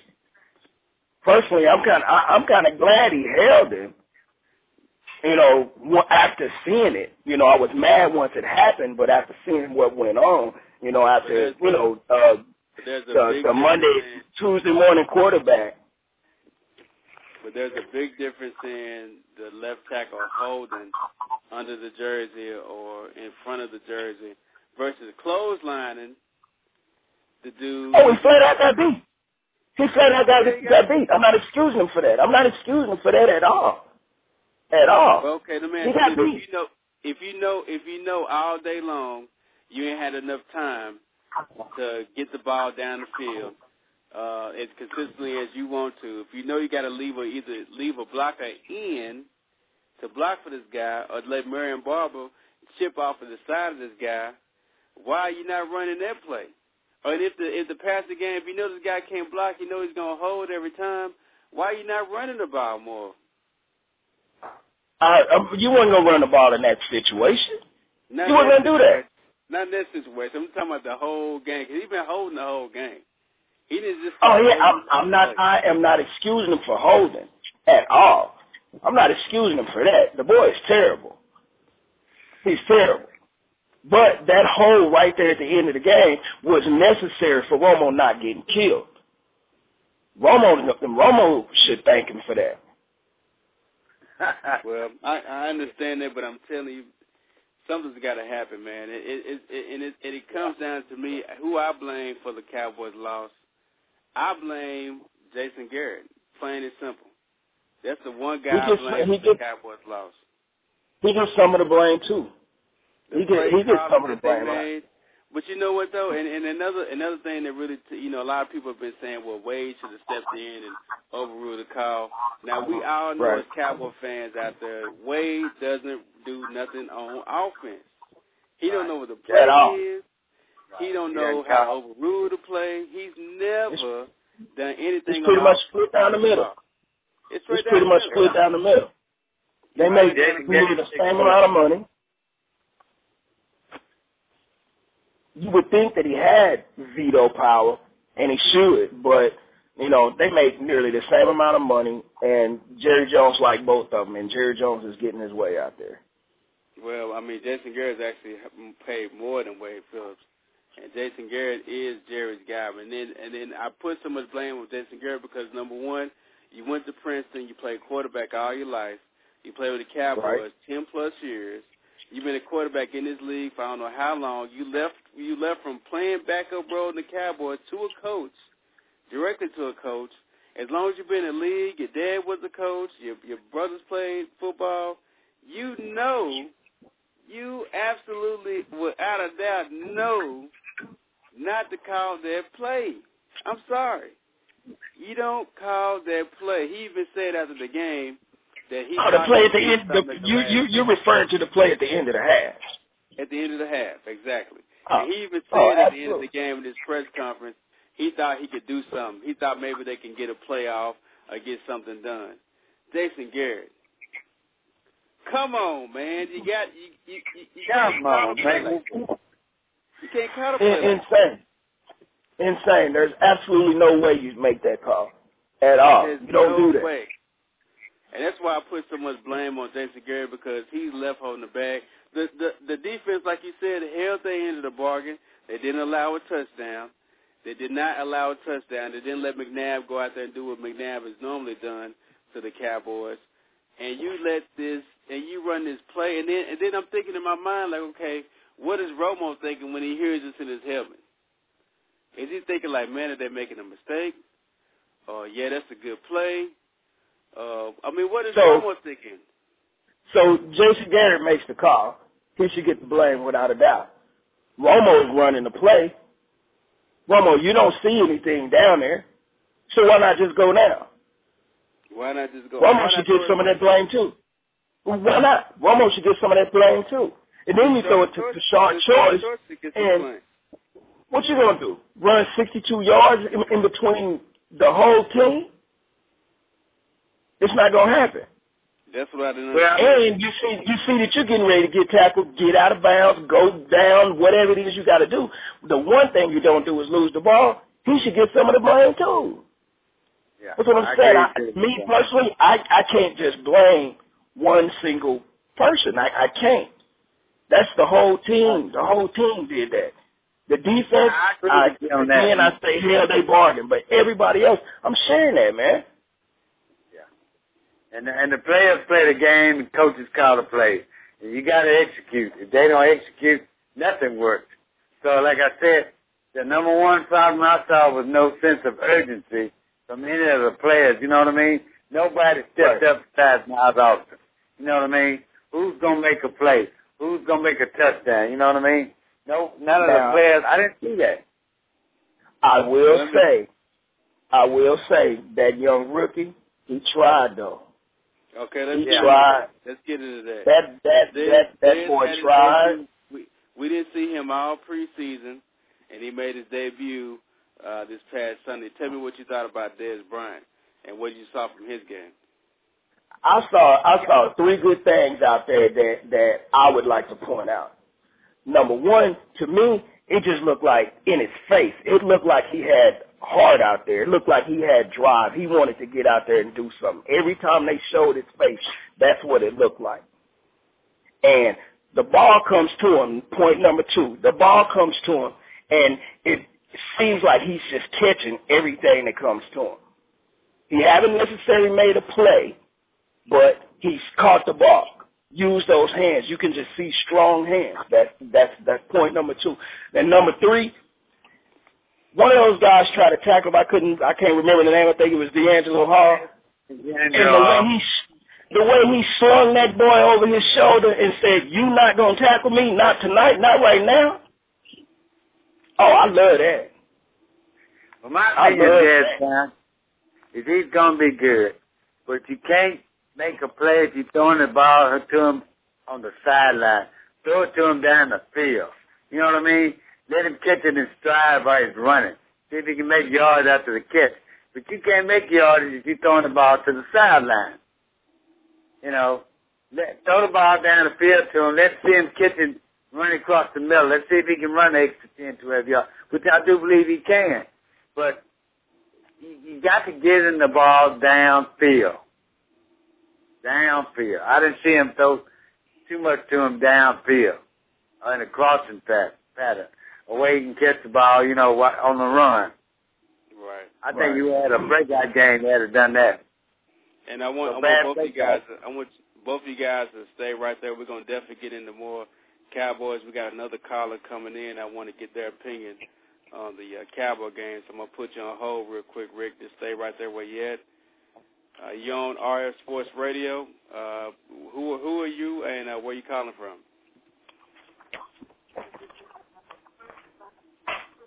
Hello. Caller, are you there? Hello? Yeah, you're on live. You're on RF Sports Radio. Who's this? Oh, man, it's Mr. Stay Paid. What's up with it, right? Hey, what's going on, man? Oh, nothing, man. Just checking out the broadcast, man. Well, so let me ask you, who do you blame for the Cowboys' loss? Are you even a Cowboy fan? Oh, yeah, Doc Hoy, born and raised Dallas. You know what I'm saying? The little dude the dude with the holding call, man, that was some bullshit. That was a bullshit call all the way around. Yeah. Is that who you blame for the loss? You don't put anything on Jason Garrett for calling the plays. You don't put anything on the kicker for missing that field goal. The offensive line. The ball. You know what I think about it, bro? You know, they had a good drive, fourth quarter drive. They had a good fourth quarter drive. I didn't really see the field goal. I saw the highlights, but I caught the end of the fourth quarter. That was a good comeback, bro. Dude was holding. He should be penalized for that, bro. Jerry Jones should do something to his ass for that. So what you think? That's bullshit. We had that game in the bag. I agree with you on that. I mean, he did get a blatant holding call, and it was a touchdown throw. And if anybody should be mad at Alex Brown, it should be Roy Williams. As much as he's been trying to win the fans and win the hearts of Cowboy fans, and they've been able to do it, he ought to be pissed. Yep. Square business on that. What else you see in the game that you liked about the Cowboys Sunday, if anything? Oh, what I like about the Cowboys, you know, it's a lot of haters. It's a lot of haters talking down on Romo, but I think Romo got it. You know what I'm saying? I think he just need to get a good line in front of him, You know, and he need to stop all that trying to scramble shit because he's not Michael Vick at all. Yeah, you know, I think he's a good quarterback. I think he needs a good backup quarterback, too, at the same time. But Cowboys, overall, I say we'll go to the playoffs, but I don't see us making the Super Bowl. You don't think so? Nah. Who do you see who you see playing in the Super Bowl? Nah, I'm waiting to see Romo going against Vic. That's gonna be a hell of a game. Yeah, I agree with that. So what do you think the Cowboys' record going to be at the end of the season? I know you say they're going to make the playoffs. They're going to win 10 games, 11 games, 12 games? I say we win 12 or 11. That's pretty big. Yeah, it is. I'm remind you, I'm a diehard Dallas fan. I know there might be a lot of haters out there listening that disagree with me right now. Well, if they win 12 games, that means they can't lose but 3 more. Yeah. That's how they work. I see us losing in New Orleans. I see us losing, hate to say it, but I see us losing to the Eagles. And I think we'll lose from the Redskins again in the playoffs. I agree. Okay. Wow, that's pretty big. But we want to thank you for calling in, man. And stay tuned, man. Stay right there, man. I might come back to you. Appreciate that, man. Thank you. All right.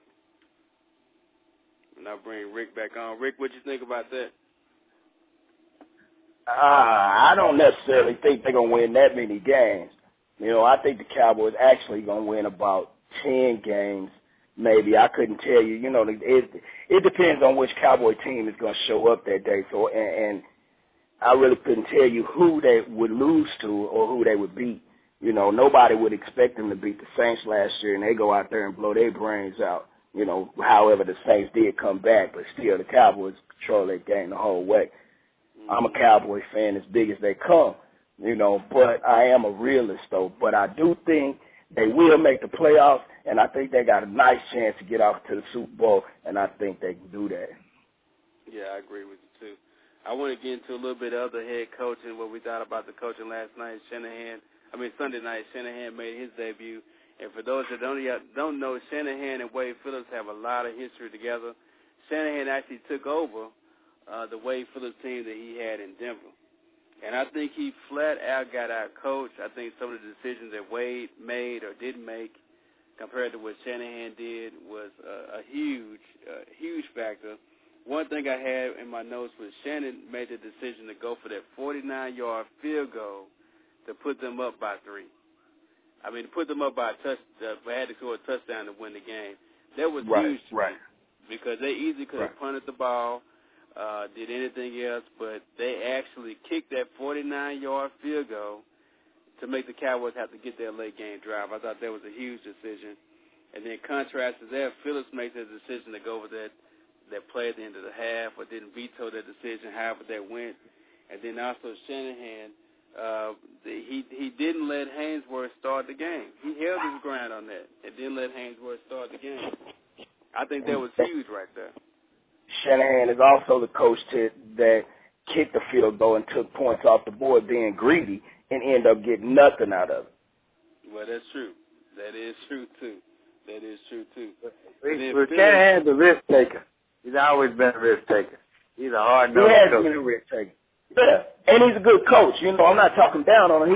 He is a good coach.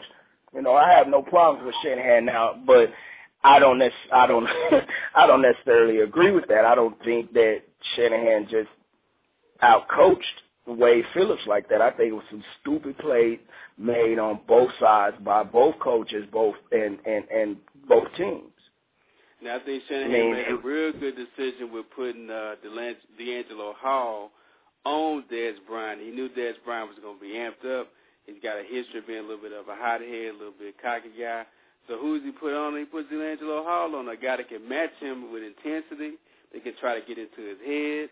And Dez held up. Don't get me wrong. He held his ground.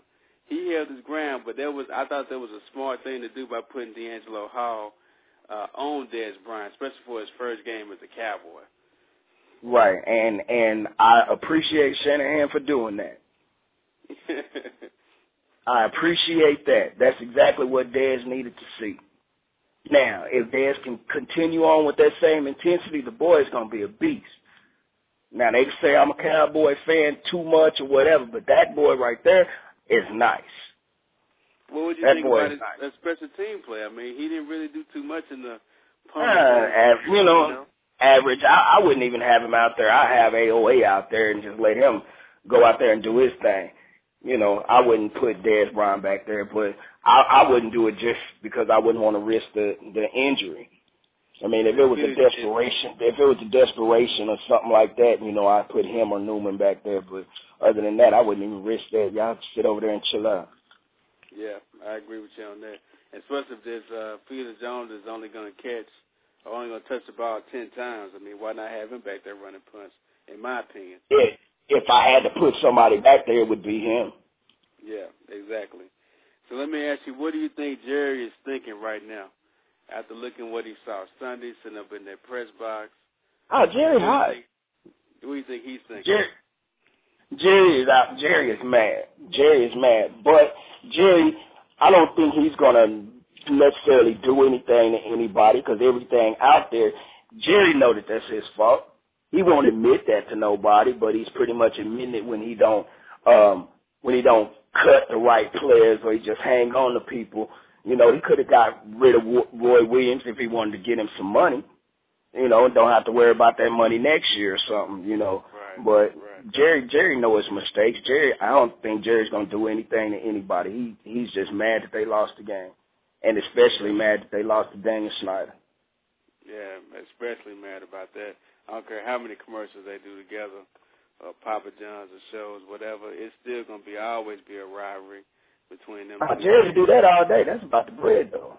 Mm-hmm. Yeah, he love that. And still try to get over in the commercial. You see him? Yeah, exactly. Now I'm going to bring my other caller back on the phone. State Page, you there? I think we left State Page. Let's see if Royce is back on the phone. Royce, you there? Yeah, I'm here. Okay, now before we wrap up the show, Rick, if you could stay on for maybe a quick 2-3 minutes, I'm going to let you guys go through. We're going to pick some of the games for this Sunday after we kind of wore the Cowboys out a little bit. And I'll go through the schedule. You guys give me some of your opinions, who you think is going to win. And if you're so bold enough to put a score out there, just remember these shows are archived, okay? And they're available to all our listeners at any time to go back and double-check what you said, what score you put out there. And the shows are also downloadable on iTunes as well. Just search for RF Sports Radio. So you guys ready to give picks? You guys going to give scores or just going to give a pick? I would need to hear the game first. Okay. Well, let's get into some of the early games. We've got Pittsburgh at Tennessee. Royce, what you think about that game? I got to go with Tennessee. I go with Tennessee as well on that game. I'm gonna have to go with Tennessee because I'm really picking them to do some things this year. Although Pittsburgh, I got their defense on my fantasy team, but they really showed up something this past. I don't think there was a fluke against Atlanta, in my personal opinion. So I don't necessarily think it was a fluke either for Pittsburgh, but they kind of have quarterback issues right now. I mean, he didn't play too bad, but I don't think he's gonna go in Tennessee and do anything. Yeah, it may be okay. I don't want to. Yeah, and of the 4 games that I had missing Roethlisberger, I had this one pegged in as a loss, so I'm gonna go with Tennessee. The next game this one's probably gonna be a loss with Roethlisberger. Probably so. And they have Miami going to Minnesota to see if the Minnesota Vikings can get back on track and finally get a W. Brett Favre gets a win. I'm going with Favre. Brett Favre gets a win on Sunday. Yeah, at home against Minnesota. What do you think, Royce?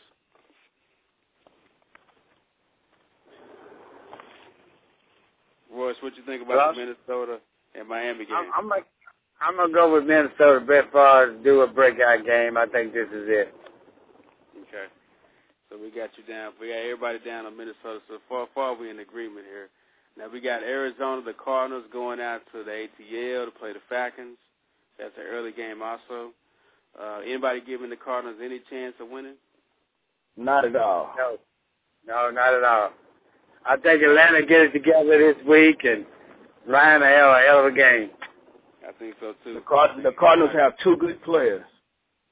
Yeah. And they both on defense. Yeah. Well, they got Fitzgerald on offense. Yeah, 3. My bad. How could I forget Fitzgerald? My bad. No disrespect. Yeah, but someone got to throw it to him. Don't forget that. Don't forget someone's got to throw the ball. And then you got Baltimore. They heading to Cincinnati. That's going to be a divisional game. Now that's going to be a huge game. That should be the feature game Sunday morning. What y'all think about that? Oh, I'm gonna go with Cincinnati on that one. I'm gonna go with Cincinnati. I think Cincinnati might have just a little bit more offense and may be able to test that defense a little bit, unlike what the Jets was able to do last night. I'm gonna go with Cincinnati too. I think, the last part of that game, they got it together. They really got it together. I look for them to get together from start to finish this week and come out with a win. Now, I must say, it's going to be some beat-up people out there tomorrow when they play. Oh, yeah. Now, I think I'm going to have to I'm going to have to be the antagonist here. I have to go with Baltimore. I just think that after seeing what they did to the Jets, their first game of the season in that new stadium, them going on the road again, even though it's in Cincinnati, I just think that after seeing what the Patriots are able to jump out on top of them that quick, I think the Ravens are poised to win another game and go 2-0 and lead the Cincinnati Bengals 0-2. Yeah, I mean it's possible, but if the Ravens are shaky on defense, it's in their secondary, and that's where Cincinnati, in my opinion, should be strong. Yeah, it's going to be a good game. That's going to be a real good game. And then we have the AFC West leading Chiefs taking their game to Cleveland to play the Cleveland Browns. Oh, that's a no-brainer. Everyone likes Kansas City to win this game? Yeah, that's a no-brainer. Kansas City. Yeah, I pretty much say flip a coin. I think Kansas City had a pretty good game the other night, but, they have to show me way more than that. Yeah. Both of those teams are pretty much the bottom of the barrel, in my opinion. So, flip a coin. I'll go with the Browns. Go with the Browns. Okay, so got you down for the Browns and 2 for the Chiefs. Then we got Philadelphia at Detroit, and for right now, we're just assuming that Kevin Cobb's going to start. And hope, we never know what's going to happen after that. And we're assuming that Matthew Stafford's going to start for Detroit too. Matthew Stafford won't start. He won't be there. He won't be there. Not at all. 4 weeks. 4 weeks. Wow. 4 weeks. Yeah. Well, I'm going with the Eagles. And if y'all another injury front too, Ryan Grant is out for the Packers for a few weeks as well too. I don't know the exact time, but he's out for the Packers running back too. Yeah, and I just read not too long ago he's out for the season. Wow. Yeah, who you like in the Philadelphia-Detroit game with no Matthew Stafford? I'm pretty sure you're gonna pick Philadelphia, I'd imagine. And then we got Buffalo going to I'll pick Philadelphia on that one. Yeah. We got Buffalo going to Green Bay. What y'all think about that? Green Bay. You gonna take Green Bay? Green Bay. Yep. Okay. I think Green Bay be a little too strong for them. Mhm. Yeah, I agree with that. And we just had a call on the phone. If you just called in, do call back. I didn't want to miss your call, but you're more than welcome to call in. And of course, today's topic for the rest of the show is going to be definitely who do you blame for the Cowboys' loss. But we could talk about any sports that you have there. So if you did just call, do call back in. Keep going down the schedule. We got Tampa Bay, Carolina. I like Green Bay, by the way, in that game. But Tampa Bay, Carolina. And I've got to go with, and this may not sound good, but I'm going with Tampa Bay. And it's funny you say that because I'm thinking Tampa Bay as well. Yeah, I'm going with Tampa Bay. I think I'm going to have to take Tampa Bay in this one. Even though Carolina, I mean, they're at home, I think they'll be okay. But, man, after seeing what they put up last time, I got to go with Tampa Bay. I just think that, they got to win at least a couple of games this year. And I think that game will pretty much be as bad as Cleveland and Kansas City. Kansas City, yeah, I agree. And then we got the late games, starting off with Seattle going to Denver. Does the Seattle keep the college offense, college atmosphere going? Do they go into Mile High Stadium or Invesco Field at Mile High and actually take a game from the Broncos? What do you think about that? I take the Broncos in that one. You gonna take the Broncos? I take the Broncos in that one. Well, you know what? I would love to see the Broncos do it, but that Cal Orton guy, I tell you, I can't wait for they finally hand it over to Tim Tebow. I just think he is the future for the Broncos. I don't see no sense in waiting on Cal Orton to get hurt. I just don't understand that. But I think he's going to play. I think he'll play a lot more than he did in Jacksonville. But I'm going to take Seattle to win this one. I was kind of impressed by their offense last week. I'm going to take Seattle. That's the same Cal Orton guy that didn't really have a bad year last year. No, he didn't. Now, I don't think he's the next coming to Joe Montana or anything, but he was out there and he did okay. Mhm. Yeah, I think he can play well enough to beat Seattle. Right, I agree with you on that. Rick, I'm gonna put you on hold 1 second. We do have a caller calling in. I want to make sure we get that call before we get off. So if you would just hold for 1 second. And you are live on the RF Sports Radio Show. Who are we speaking with? Hello, caller, you there? Hello, caller. Caller, are you there? Okay, bring Rick back on. Rick, you there? I'm here. Okay. Yeah, we had a call on the phone, but maybe they just didn't want to talk. Caller, are you there? Hello, caller. Okay. All right. And then, of course, moving down the schedule, we just picked the Seattle-Denver game. I went with Seattle. You went with Denver. We got the St. Louis at Oakland. The Bradford Show continues going into a game that he might be able to win. He might be able to beat Oakland if he could beat any other team. And I think I'm gonna have to go with the Raiders, because I picked the Raiders to have a better season this year and kind of contend for the West. Although I like what Bradford put together, even though they lost. What do you think about that? I think Oakland is probably the better team, but I want Bradford to go in there and get his first win. Yeah, I'd like to see Bradford go in there and get one. It's gonna be tough. It's gonna be his first time playing in the Black Hole. With that stadium the way it's built, you got the fans right on top of you, so it's going to be a whole different atmosphere.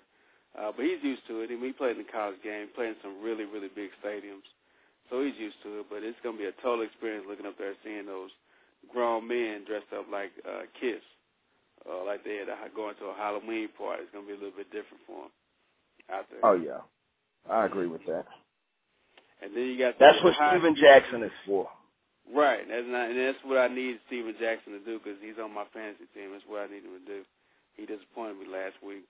And then you got the hot Houston Texans taking their game to D.C., take on Washington. It's going to be a road game at FedEx Field, home game for the Redskins 2 weeks in a row. I mean, you think the Redskins, they always going to play the Cowboys tough. They lose every game in their schedule. The one game they're going to play tough is going to be the Cowboys. But from what I saw, I wasn't that impressed. And I think Houston's going to walk all over them. What do you think about that? I think Houston's going to go down there and put a foot in them. Yeah. That's what I think, and I hope they do. And for a guy like Arian Foster, he rushes for over 200 yards his first game. There at the opening game against the Colts. If he can do that against the Colts, I think he'd do the same thing against the Redskins. I don't see no reason why he can't. Well, I would disagree with that. I think the Redskins' defense is probably better than the Colts. The Redskins' defense is not that bad. I just don't like the Redskins, period. Yeah, well, there you go. That's why I want them to lose. But, realistically speaking, I think the Texans are just going to be a better team. The Texans are going to have a more offense than what the Cowboys did, or at least they're ready to go out there and put it on display more than the Cowboys are right now. Okay. And just a quick programming note, you guys can still call in. If you call in once before, it didn't get through, now's a great time to call. We're in the last 15 minutes of the show. Again, the calling number is 323-927-2906. That's 323-927-2906. You can catch us on Twitter at RF Sports Radio or on Facebook, or just log on to the show page and follow us at blogtalkradio.com/RF Sports. Coming up on the last few games, this is going to be a huge game, especially in the afternoon. It's going to be the Jets at home against the Patriots. I mean, do the Jets bounce back? They talked all this trash. They want Hard Knocks. I mean, are they going to beat the Patriots at home? I think the Jets is going to win. I think the Jets are going to win this game. Now, I do think Randy Moss is going to go out there and show out after all that mess he's been in all week. You know, I do think he's going to go out there and show out. And Darrelle Reeves has been talking a little trash to him, too. So, you know, Moss is going to go out there and do his thing. And obviously that goes right along with Tom Brady. But I do think the Jets are going to be able to pull that off.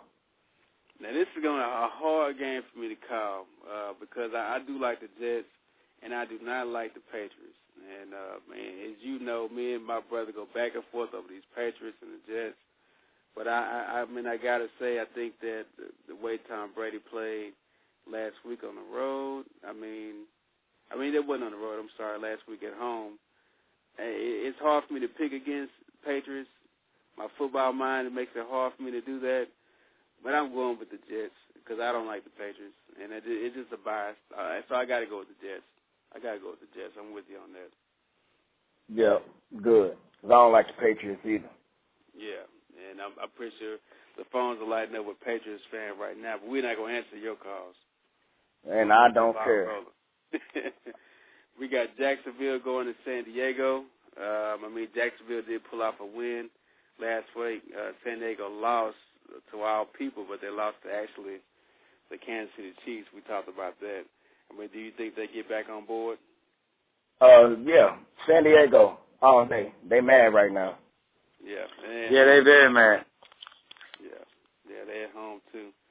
And also we got the Giants going to the coast. It's a Sunday night game.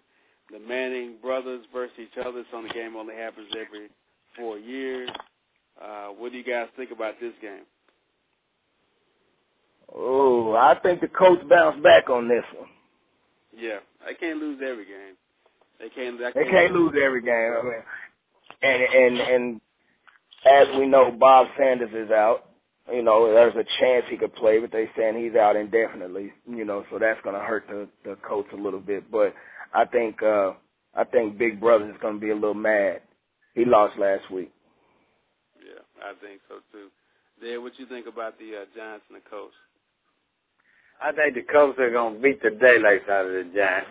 That's what I think. Peyton Manning is not a happy man, and it's going to be a different team out there than it was this past week. Colts team. I agree. I go with the Colts on this one too, especially at home at Lucas Oil Stadium. And then the Monday night game, we got I thought would be a good Monday night game, but after what happened last week, I don't know. You got New Orleans going against San Francisco. I mean, this could be a blowout, or this could be San Francisco's coming out party. What you guys think? Blowout Johnson. Blowout Saints. You think they're going to blow out the 49ers? Oh, the Saints might beat them 50-12. I agree with you. Don't put that on record.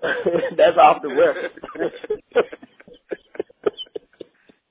I got you 50-12. Everybody heard that. Y'all can hold Rick to that next week, 50-12. Nah, don't hold me to nothing. That's off the record. You know, the Saints can't score 50 points. And so that wouldn't surprise me. Yeah, I agree with you. I mean, yeah, they had a possibility. They could do it. They have the team to go out there and execute, put points on the board like that. But 50 points is a lot of points. Yeah, it is. But they can do it. If San Francisco is only going to put up field goals, and they can do that. Yeah. That's 50-9.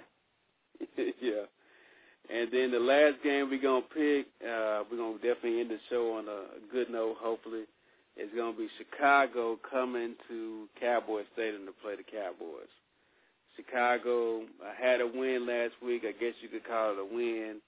Technicality as far as I'm concerned, because Calvin Johnson made that catch. But what do you guys think about the Bears coming to the Cowboy Stadium? Cowboys win this one all day. Now I might be the wrong person to ask about that because, I'm pretty much gonna say that every week. Okay, well that's why I need a score from you. I need a score from a Cowboy fan. I need to know what the score is gonna be for the Bears at the Cowboys. Cowboys win 20-9. Wow. I'm going to go with Dallas too, only because Dallas should win. But which Dallas Cowboy team is going to show up? And in Jerry's house, for them to lose would be an embarrassment. So I expect for them to win for Jerry. But I'm going to predict the score 21-10, Dallas. Okay. You're going 21-10. And we talked about this last week. I gave you our prediction last week. That didn't happen. But I think this will be the game. We have a breakout game. We finally get the offense clicking, and everyone's going to get a chance to score. So I'm giving the Cowboys the win, 34-13. You got to be joking. 34-13 against the Bears. 34-13 against the Bears. You got to be kidding, man. I'm telling you, because I think that that's finally the offense. 50-9. I think the offense is finally going to get the clicking. We're going to get some rushing touchdowns, some passing touchdowns. I think if everybody I want to score scores, we can hit 34 points. Man, I am definitely a true fan. I'm going to try my best to be a realist on that one. So I hope you're right. 34 points, I would love to see that. I mean, that would my house would be happy. My household, they would be happy that day. Yeah. If the Cowboys score 34 points right now, I'll take you to dinner. All right, you heard it here first. And if they score 34 points, I'm going to take my whole family to dinner. If the Cowboys at least win on Sunday, at least me and my family can have a decent discussion without me yelling at anybody. So I'm just hoping for at least a win. So maybe we can. Well, if Dallas scored 34 points, you might can go out and get a free dinner. After last week's performance, yeah, they may give away food. You're probably right. And make sure you guys. You take that bet? Yeah, I'll take that bet. Okay, if they don't score 34, you have to take me to dinner. Okay, cool. That'll work. And if they do score 34 points, I want Papa Do's. I want Papa Do's. Believe that. You got it. Well, what happens if they don't score 34? What you want? We're going to McDonald's. No, that ain't your choice. That ain't your choice. That's right. I want Papa's Brothers Steakhouse.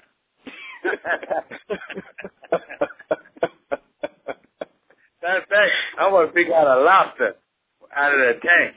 Papa's Brothers.